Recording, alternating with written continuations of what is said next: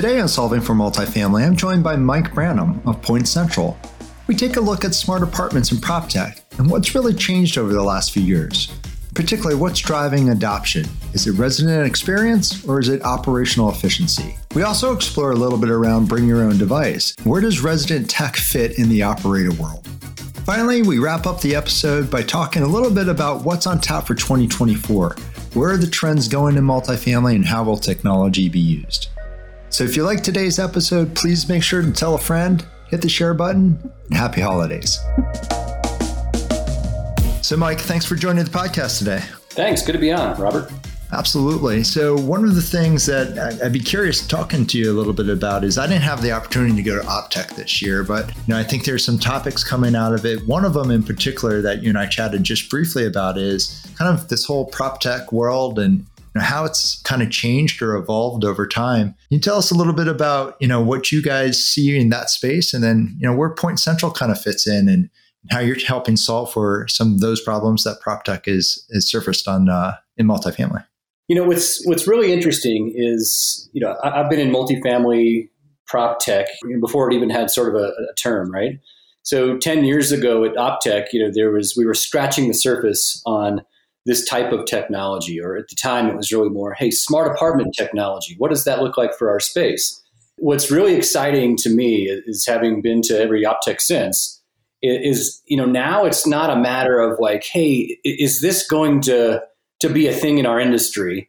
It's accepted that it is. It's just how fast and how broad is it getting? And the example that I like to give is, rather than just the behind the door technology of smart thermostats and smart lights and smart locks, what we've seen, and I think the pandemic really drove this, was more of this outside in approach, right? So now there's technology and opportunity that extends to the perimeter of a community and works its way all the way in. And, I think it's a really exciting time for groups to sort of untangle or unwind their technology stack and really make it more seamless and simplified into perhaps just a single solution that incorporates all of these different technology touch points. So when we go outside in, we talk about gate or intercom access. And then we get into the actual access control of the building and all the way to the resident door.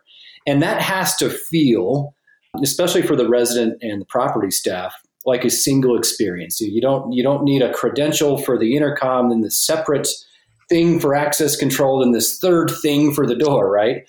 It has to be unified. And with different types of users, there's more demand on communities now than there ever has been with meal delivery and package delivery. That, the poor property staff, they become package controllers almost, traffic cops. And they're also providing access for dog walkers and house cleaners. So there's just more demand to gain access to the property, and technology can and is a solution for that. And I think what groups are really seeing now is an opportunity to really unify all of that onto a PropTech or a technology platform. Yeah, I think I 100% agree with you that I always thought smart apartment was just a gateway to smart building, right? I think you really gain both the experience that you're talking about, that unified experience when you look at it as a holistic building, but I think you also gain the efficiencies that you're looking for when you think about all those sensors and the information and the data that it can start to provide and the insights back to your building. And then holistically, then that seems to me makes more sense than just looking at it on a smart apartment insular to the unit. And I like the way you kind of drove it even further.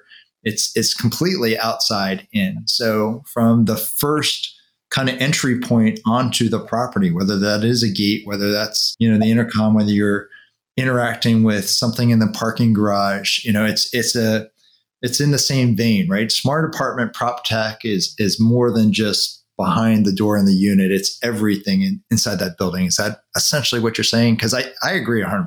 Absolutely. It's more of an ecosystem for all of the stakeholders. And that's why, again, these conversations get me really excited because there's this opportunity now to have this technology that will impact all stakeholders. So if we look at there's property staff, there's the resident, of course, but there's also the building and those who own the building. So, we look at the efficiencies, and I love that conversation, because what this technology is doing is it's becoming sort of this task automation checklist for property staff. So, when integrations are in play and technology is implemented, now maybe that maintenance professional doesn't have to necessarily go see if the thermostat's been reset because someone moved out, or there's a dozen of those sort of, unit checks on move out.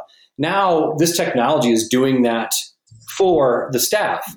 And, there's additional benefit there because, now you're protecting the asset from, hey, I live in Denver. We can go from 80 degrees to 20 in a few hours, right? So now, you're not having these pipes burst and all these things that are absolutely preventable, but sometimes the maintenance professional doesn't have time to get there. So now you start sort of checking the box on certain tasks. And what this is also doing is groups. The industry's, kind of got a bad rap that, we always move slow in multifamily. I think there's just more to consider in multifamily. So what we're seeing now is stakeholders look at the technology and say, okay, now we have this opportunity to maybe repurpose our staffing models by saying, okay, self-guided tours is helping our leasing agents. Actually, they're not even calling them that anymore, right? It's sometimes they're retention specialists or property managers or, technology concierge, even I've seen building managers, right? So you take self-guided tours and now that's enabling this opportunity to not only expand the hours of the leasing model, but also perhaps repurpose staff to focus on retention and resident engagement with staffing, really focused on those types of experiences for the resident. Now you're having more influence on retention, and there's never been a more important time than retention right now with, the economic landscape being fairly uncertain. And with most properties are at 92 to 96%. So if your focus is quote unquote leasing, you're probably not showing a lot of apartments with that type of occupancy. So what are we doing? We got to repurpose and engage with residents. And so there's just more opportunity for that through technology, which is fantastic. Yeah, I agree 100%. I think some of the things that I'm hearing out there that align with what you're saying is, one, just retention of labor, right? And so your staffing models are becoming a lot more challenging coming out of the pandemic. Whether you're struggling against the gig economy or just the fact that there's always been historically, more turnover in multifamily staffing anyways, how do we manage that? And if technology can help supplement or in some cases, help you drive more efficiency and repurpose your staff, I think that's really smart. Things like you said around self-guided tour and the leasing agent, in my mind, it's always been about attracting and retaining your resident, right? But if occupancy rates are spiked, then it really should be about, retention and, how do we use technology for the attractions side of it? So I think that makes for smart decisions. If we go back for a second, though, to your model around, using the technology to run your property more efficiently, the role of the maintenance person not having to check on thermostats or, in vacant units, turning temperature up or down or turning off lights for efficiency. I think on the flip side of it, that's where I think the adoption happens, right? Because when you can start to show the return on investment, and again, that's what I mean when you think about the entire property, all of those sensors are starting to collect the data that says, hey, here's the ROI by investing in this. I think we're on the cusp of seeing some really good use cases come out of that. Self-guided tour is a great one. Package delivery could be another one. The energy management around vacant units and smart lighting, I think have just as much to do with adoption as the actual resident experience on the flip side. So managing it from those two different viewpoints, I think will be critical for the industry to gain a hold of, and maybe then creating those dashboards or creating those insights so people can start to see, hey, these investments really are paying off. We are seeing X amount of man hours saved because we adopted this technology. And I think we're, based on just some of the ground game and the people that we're talking to, we're starting to hear some of that start to really shine through because of the adoption over the last maybe 3 or 4 years. Yeah, I couldn't agree more. I mean, we always talk about at PointCentral that the end user experience for the resident it's obviously important that they're bringing that technology with them. They have a smart something they're bringing in, right? There's demand there for that. But really the Trojan horse is the operational efficiencies for the staff and the risk mitigation and building protection or even building insights for the asset owner and operator. And just understanding, maybe traffic in certain common area locations. Security in those locations is certainly important. Enabling self-guided tours so it is safe for the prospective resident and seamless for that prospective resident, but also for the staff, right? And even the residents. You probably don't want a prospect walking into the model at midnight, right? So it's being able to have guardrails on when that prospect can actually step foot on the property is important. So, for us, we've always looked at this as, hey, that resident experience is really, really important. And depending on the market, you may be able to sort of monetize, some rent growth based on what's happening in that particular location. But that's not the primary driver to move forward. The primary driver is absolutely how to have a seamless interaction with all stakeholders, unify the experience for staff, residents, visitors alike, and ensure the property is protected. And the staff is now able to focus on things that are really important on the property that technology can solve for and might allow them to just, engage with residents, plan community events, even centralize staffing to a degree if that's possible, for the portfolio. Yeah, I think that it still ties back to if you utilize that technology to manage your staffing, that gives you more time to focus on that resident retention, right? And make those experiences great. And then if a byproduct of the technology is also a greater resident experience, then I think you've got kind of a winning combination. Still feels to me, though, as if we're going down two pathways. One that's definitely resident focused, and that's great. I think the resident experience has to be amazing. Obviously, without residents, none of the models really work. But on the flip side, it does feel like the adoption kind of inflection point is if there's a good return on investment timeline, if there's net NOI to be generated either from the efficiency line and or from the additional value line, and then you can couple that with the resident experience, then I think you got the winning combination. So you brought it up. It's curious to me. Love your thought on what you guys are seeing or if it's not really hit just yet. But one of the questions I get asked quite often is there seems to be some type of gray line out there between resident tech, things that the resident's going to bring into the ecosystem, and then building tech or the operator's tech. I'm not quite sure we're at a point where we have to solve for residents bringing their own devices. But then again, recently I've heard some use cases that said, hey, I'd like a personal camera inside my apartment. I'm not quite sure that would reside on an operator system, but maybe music, maybe other kind of atmospheric amenity type things would be. Are you guys seeing any of that today? We look at the BYOD resident, right? And in most cases, that's a voice speaker. That's the Alexa, that's the Google Home to play music, to interact with devices, the devices that are inside the unit. And that's really the primary sort of BYOD type of device. Obviously, they can't bring their own lock. They can't bring their own thermostat. We are staying away from indoor cameras for a number of reasons. Sure. Huge liability. You don't want any of the privacy issues, things along those lines. Exactly right. So, with that, the resident can certainly enroll their voice speaker over the platform. And so then now there's a way for them to interact with the device that they brought in. And then that device will, of course, be unenrolled upon move out. So that's been the most popular type of device. And then outside of that, it aligns well because the resident will, obviously, they need access to the fitness center or to the business center. And so whatever access control solution that harmonizes, if it's PointCentral, it'll harmonize on a unified platform. That experience, that technology experience is now there's shared value there for the resident and the operator alike. Yeah, it's interesting. So what I think I hear you say is, enrolling a personal assistant device, personal device that connects to the thermostat, connects to the lighting controls.